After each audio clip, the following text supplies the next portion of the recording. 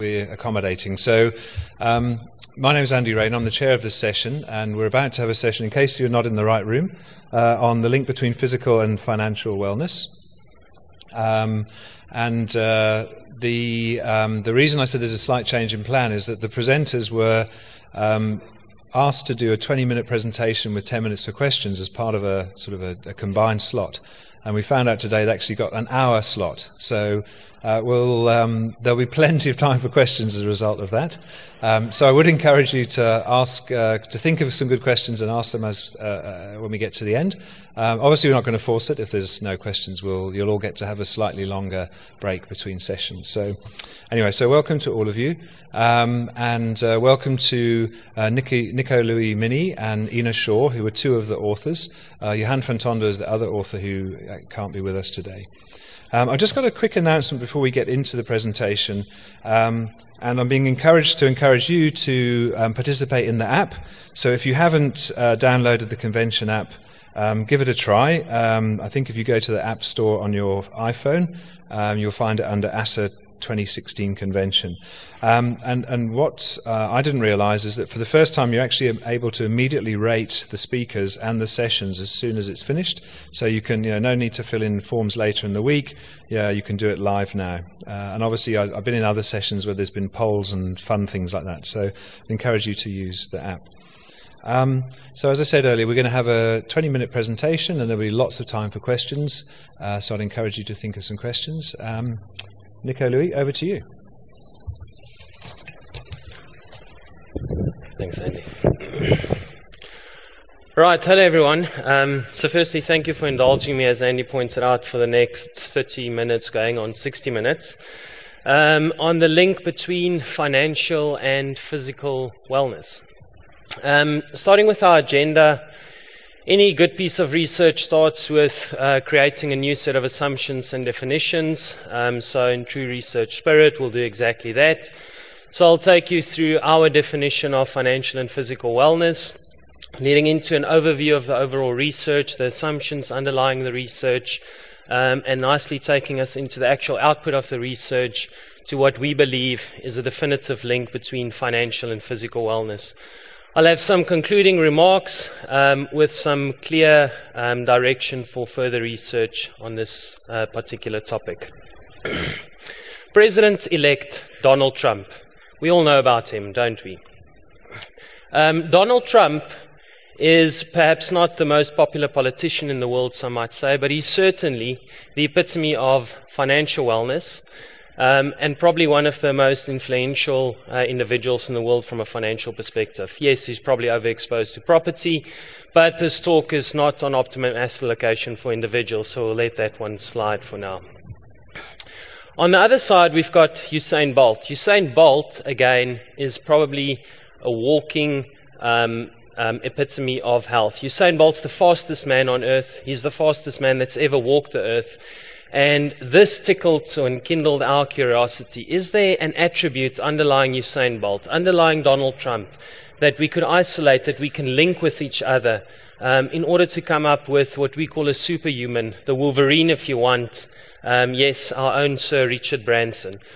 A perfect balance between health and wealth. Ladies and gentlemen, please join me on a brief journey to looking at the link between financial and physical wellness. Starting with the link, the definition of financial wellness, borrowing from the Momentum and UNISA Household Financial Wellness Index.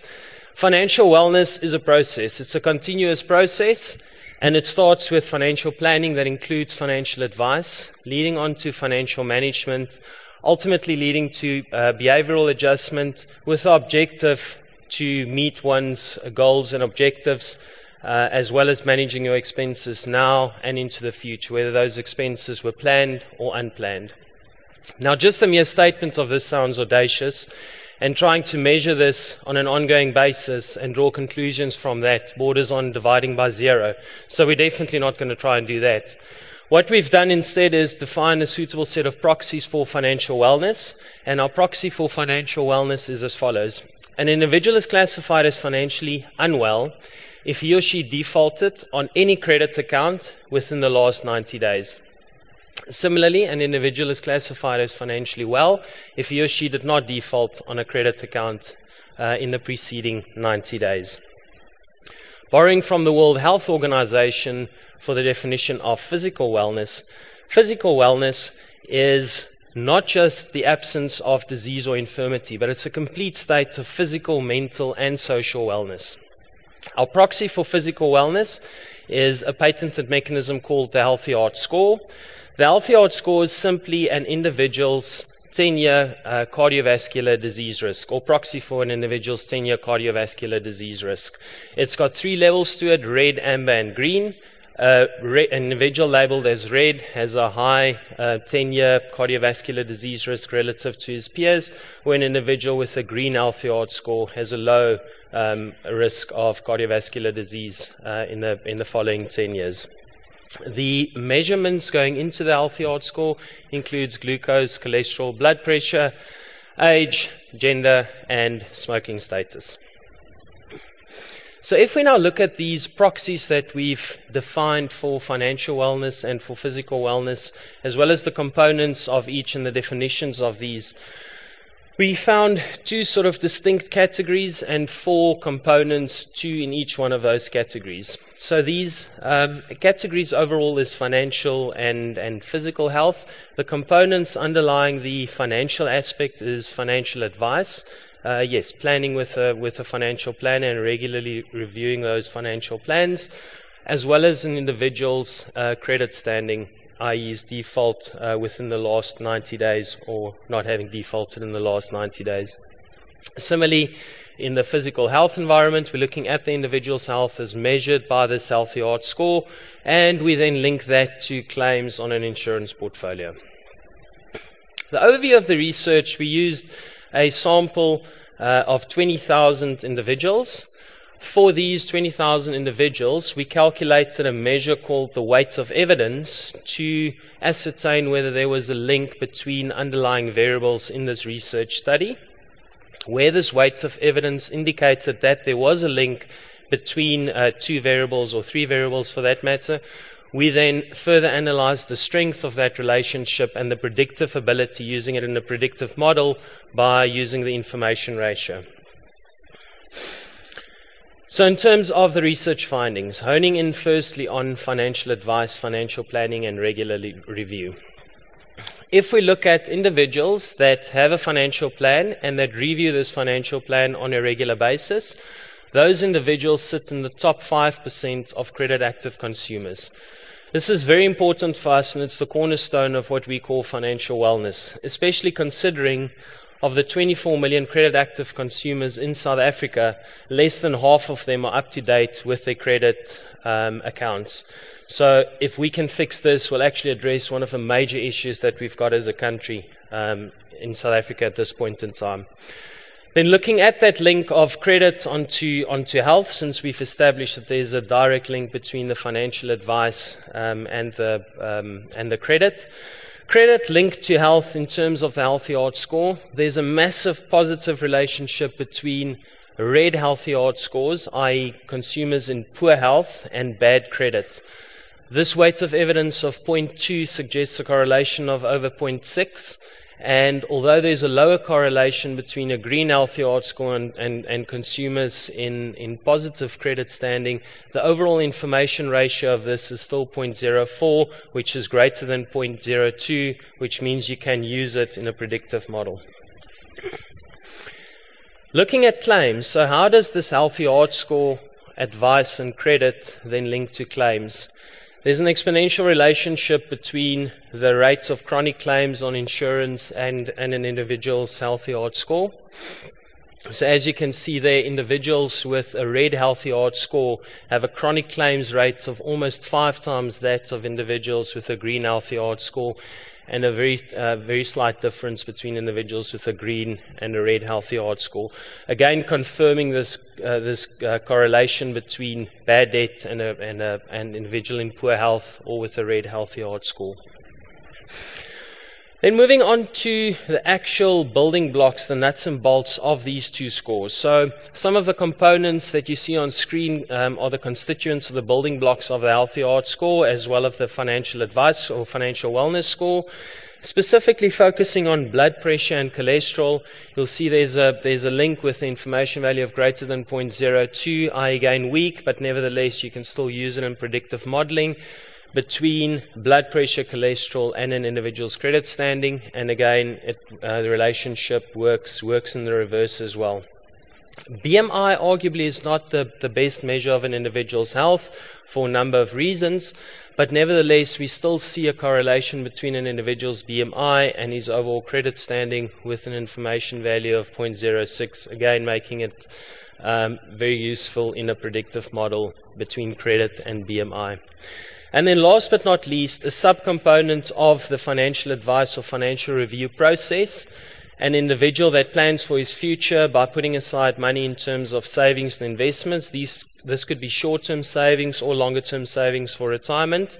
Those individuals are generally in good credit standing, and again, an information value of 0.03 means that you could use it, although weak or medium for that matter, in a predictive model to ascertain the link going forward.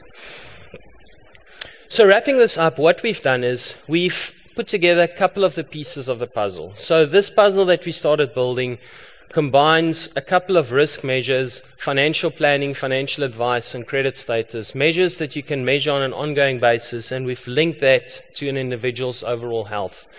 There's still a couple of pieces missing in this puzzle, and clearly one of the next steps that we will follow in further research is to do a full-on regression analysis and a time series analysis. That will further cement the link between these various variables, and it will also be very useful in predictive modeling going forward.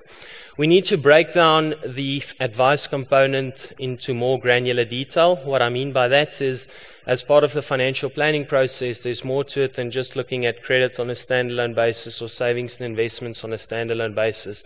So we need to look at the link between the constituent parts of a financial planning process and how that impacts an individual's credit and ultimately his health.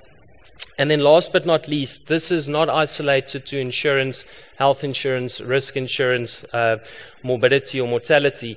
It also links and extends to other areas of business. So further research will be conducted to ascertain whether there's a link between these factors, health and an individual, on a general insurance basis or even on a group basis. Thank you very much.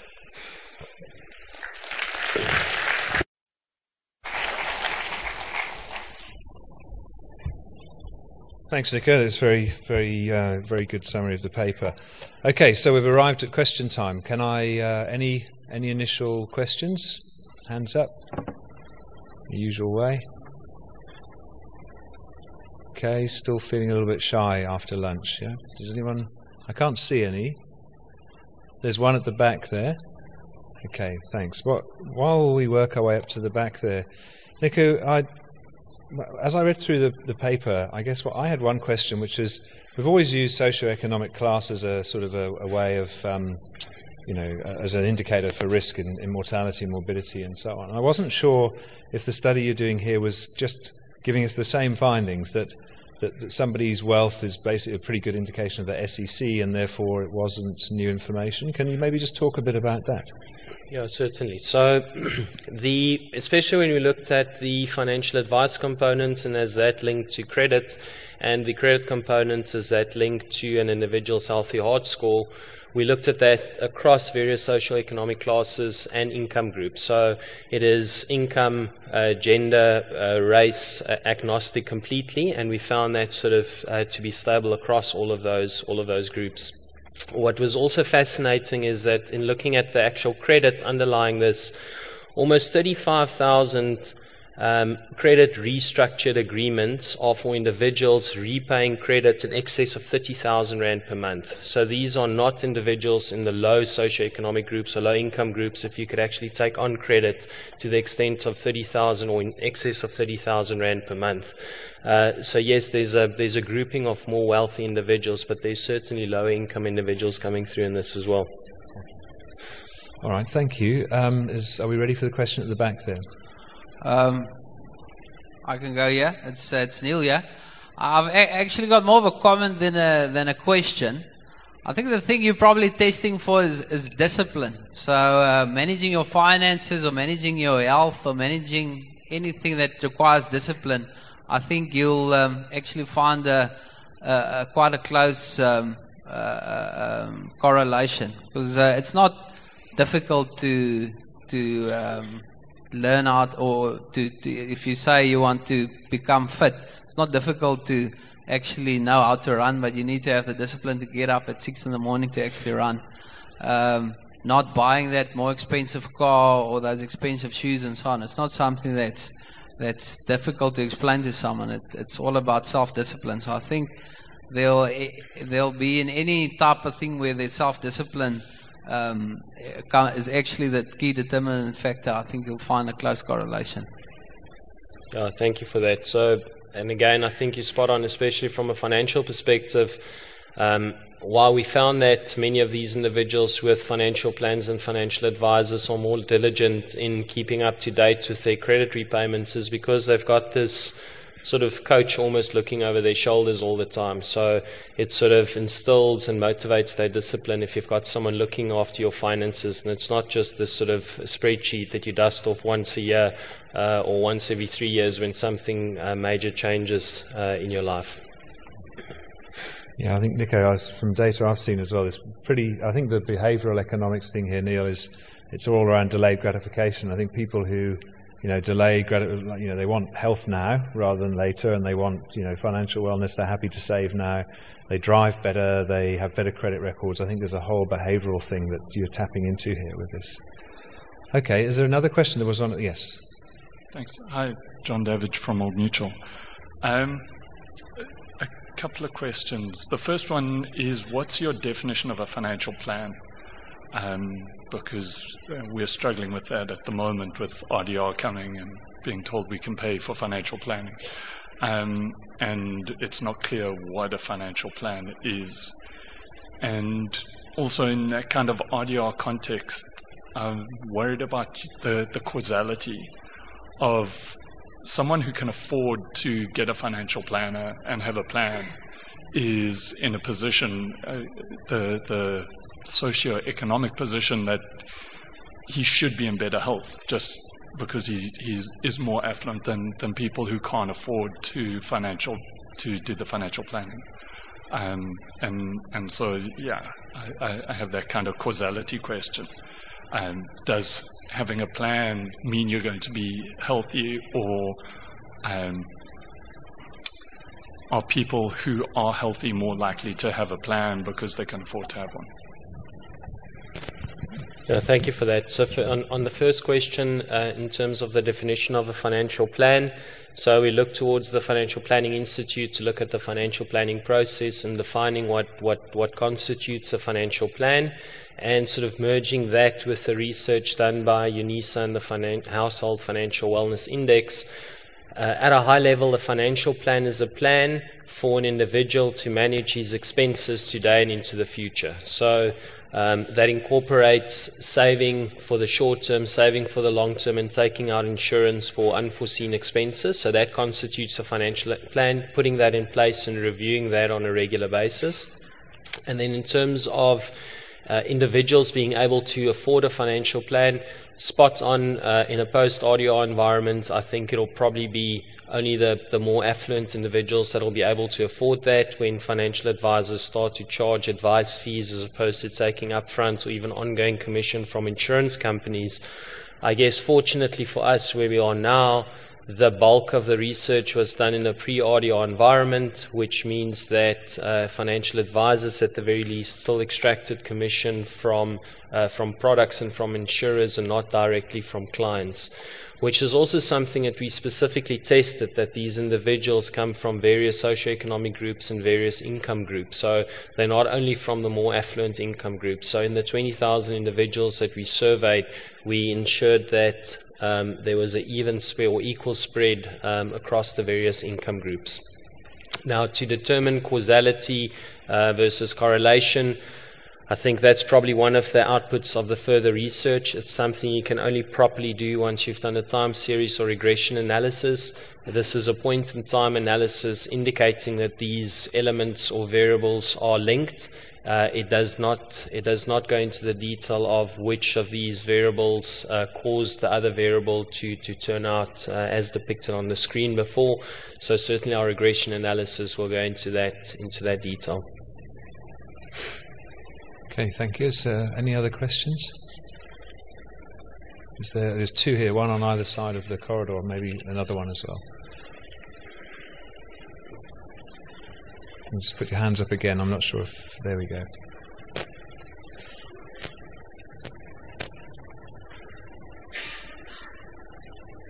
Hello, I'm Nico-Louis from Reality. Very interesting research. I'd like to know what kind of selection you went into in terms of selecting the 20,000 lives. Are those people who are actively participating in Multiply? And, if so, what kind of a status level do they have? And, I assume they must be Multiply members if you have the heart rate scores, etc.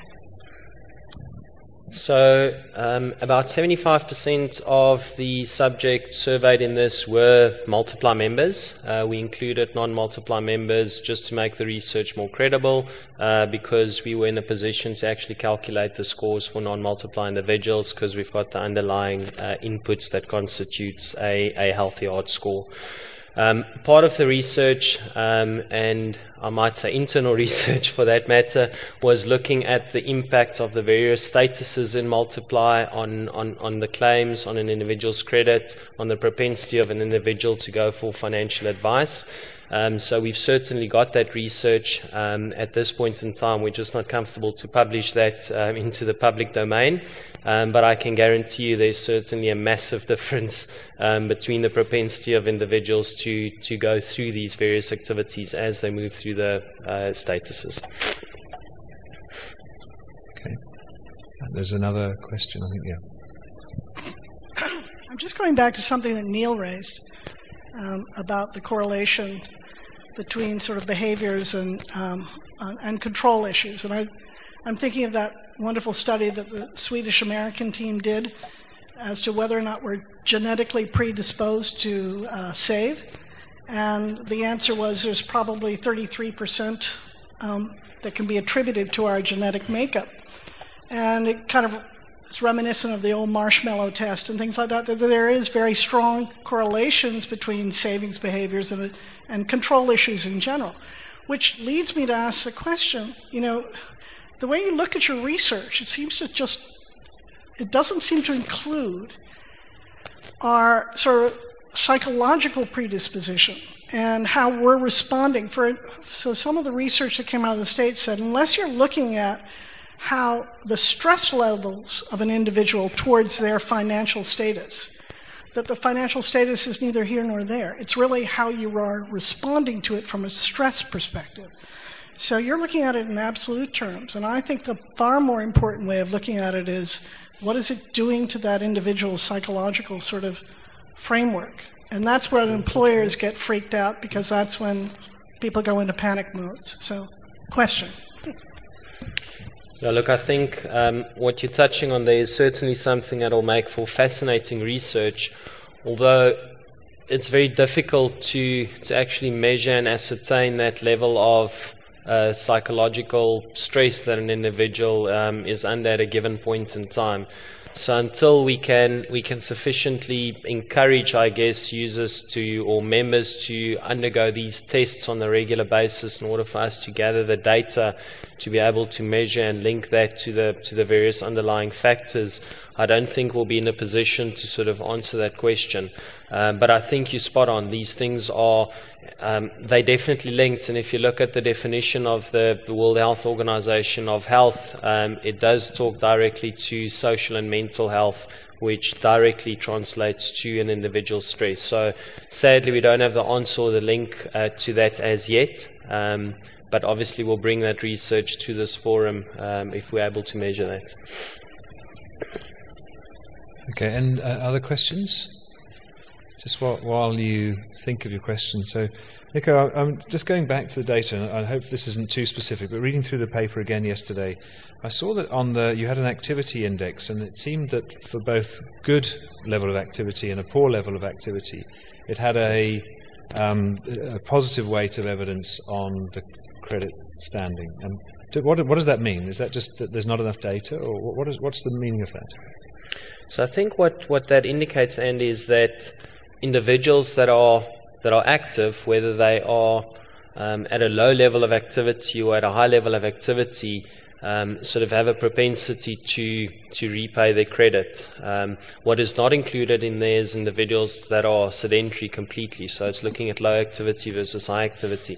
And I think it touches on one of the questions we had before, that's around discipline. So an individual that's got discipline to train, whether it's on a regular basis 4 times a week or once a week translating to 4 times a month, those individuals have a high propensity to actually stay current and up to date with their credit repayments. So I actually think that although it looks like an anomaly if you just sort of squiz through the research, I actually think it's a very positive finding that we've highlighted in the paper. Okay, more questions? Have we got any more? There's one at the back there. Thanks, Nico. Just maybe a question on the ways you graded the financial wellness. Did you find that just those 2 categories explain things quite well, or was there more that you could say about the debt? What we looked at there, so we looked at, and I mean, it was a disclaimer up front that looking at the entire financial planning process is quite onerous, and getting detailed information on that process on a regular basis is also troublesome. I mean, you have to deal with individuals, with financial advisors, with various systems and the like. So I'm not going into that detail, but the point is we looked at a number of measurements there, cross-product holdings, and the extent to which clients were covered. And the ones that stood out like a sore thumb was the credit standing of an individual, as well as an individual's propensity to save for retirement, but also to have short-term savings in place. I must admit we haven't looked at all of the various cross-product holdings, so having short-term or general insurance in place, risk cover, i.e. life or disability or critical illness cover, and short-term savings and longer-term savings for retirement. But I mean, the sample size sort of diminishes quite quickly as you add these additional product combinations. There's only a handful of individuals that can, on a regular basis, demonstrate that they've sufficiently covered all of those areas. Many of them, I would imagine, sits in this room, but nevertheless, the sample and the data becomes less credible as you sort of add all of those combinations. But the ones highlighted were the ones that sort of stood out and that sort of came out with the highest information values for predictive modeling. Okay, another question? And we're not short of time, so if you've got one, come forward. Just while you think, just again, I'm probably going to show my ignorance here, Nico, but I wasn't sure whether are you trying to show that you can use the healthy heart score for like modeling credit status or vice versa, or what's the sort of the goal of the research in terms of that? I mean, for decades, actually sort of used what we call rating factors, income or socioeconomic groups, as almost as an underwriting mechanism. And although research has been conducted internationally around that, and we probably see a lot of that coming through in our regular mortality or claims investigations, we haven't broken that down into the actual building blocks of an individual's health or an individual's financial wellness. So what we wanted to do is we wanted to take almost an anecdotal link that we've taken for granted over the last, 3 or 4 decades, and to put science behind that, to actually put our finger on the links between these various sort of claims that we see emanating in an insurance book and in individuals' underlying credit standing and financial wellness. So I guess, Andy, the important thing for us is to take this further and to turn it into a predictive model. So you spot on, it can go either way. You could use a healthy hard score in an individual's health to predict his credit standing, and the other way around. So especially for composite insurers going into multiple lines of business, that is invaluable, and it certainly gives you an edge on an insurance company or even a bank that's only got access to a small subset of an individual's portfolio. Okay, thanks. Any more questions? I can't see any. If you want to wave. Okay, there we go. Thank you for the presentation. I'm Nidia Lawrence. The reason for your definition of the financial wellness, why did you decide on your specific definition of somebody who actually has a financial plan and not somebody that perhaps has much more disposable income than somebody, another person, perhaps in a percentage way, that they save X amount, say 40% of their salary already, so they should be in a better financial freedom position? Because I know many people have financial planners or have actually a financial plan, but they don't necessarily follow that.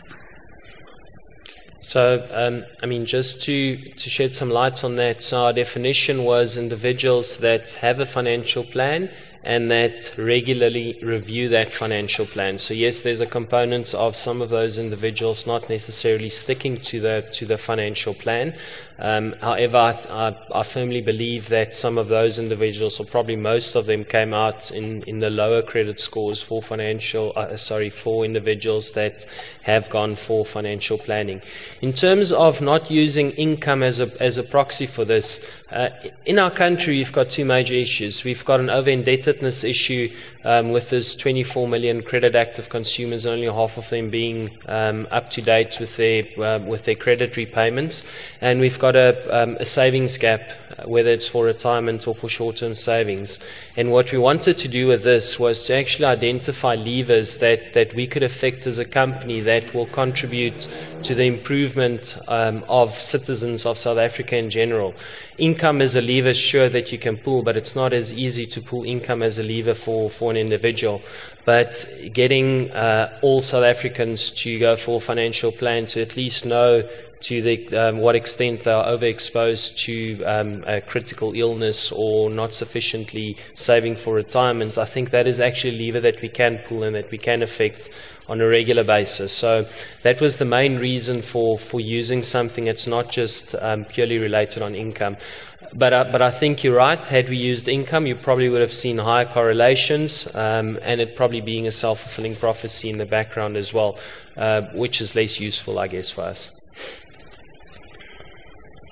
Okay, another question? Anyone else? You must wave vigorously, otherwise I won't see you. Can you see? Is there another question? Are you? Oh, there. Sorry. Okay, I'm listening.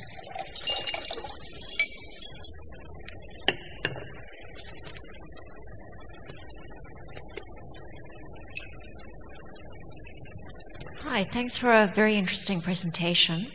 My question relates to some research that Old Mutual did about 10 years ago, where we tried to figure out, what made people good savers. And once we stripped everything out, we actually found it was being organized. And that ties in with some comments that Neil's made about discipline. And what I think would be a really fascinating area for further research, to give you more things on your to-do list, would be to actually look at the extent to which it's the fact that your financial planner is forcing you to be organized about your savings, about your financial future, or whether it's the coaching element. Because when we move to RDR and when advice is going to become more expensive, we need to figure out how we're going to enable people who can't afford a financial advisor, that those underlying things that is going to make them a good saver. Yeah, thanks for that. Look, again, I think it's inherently difficult to measure discipline and to track that on an ongoing basis. I think you're right. It's probably one of the main contributors. And and it talks to coaching. I think in a post-RDR environment, one of our biggest challenges is that the elements or outputs that clients value are the elements and outputs that financial advisors currently spend the least amounts of time on. So financial advisors currently spend the bulk of their time on doing admin and collecting data, and the least amount of time on actually putting a financial plan together and reviewing that plan and coaching the individual. So until we actually manage to change that for our financial advisors and for our clients, it'll probably be roughly this 75-25 split, with financial advisors and not actually having the means to spend the time on the right things. And making that measurement, I think, is very difficult to do and to track on a regular basis. But I'll certainly add it to my to-do list. Thank you very much for populating that on my behalf. Thanks. Any other questions? Not seeing any. Okay, so I think then just before we finish, so maybe Ina and Nico-Louis, any closing comments you'd like to make? Ina, you've been sitting there very patiently. I didn't want to make too many comments. I'm actually not an actuary or in this field whatsoever. But to come back to the stress question, there is new technology out now that will be measuring stress levels. The problem that we have with the stress is that we cannot actually validate the data at the moment. But if we use heart rate variability, we will be able to do that. So with the new tech that's coming out, we actually will be able to do this. So we are busy undertaking a research study at the moment, where we look at the relationship between stress and physical health. So in the future, we will be doing the relationship between stress specifically, using heart rate variability data and financial wellness. So that is in the pipeline. So we will have the answer very soon on that.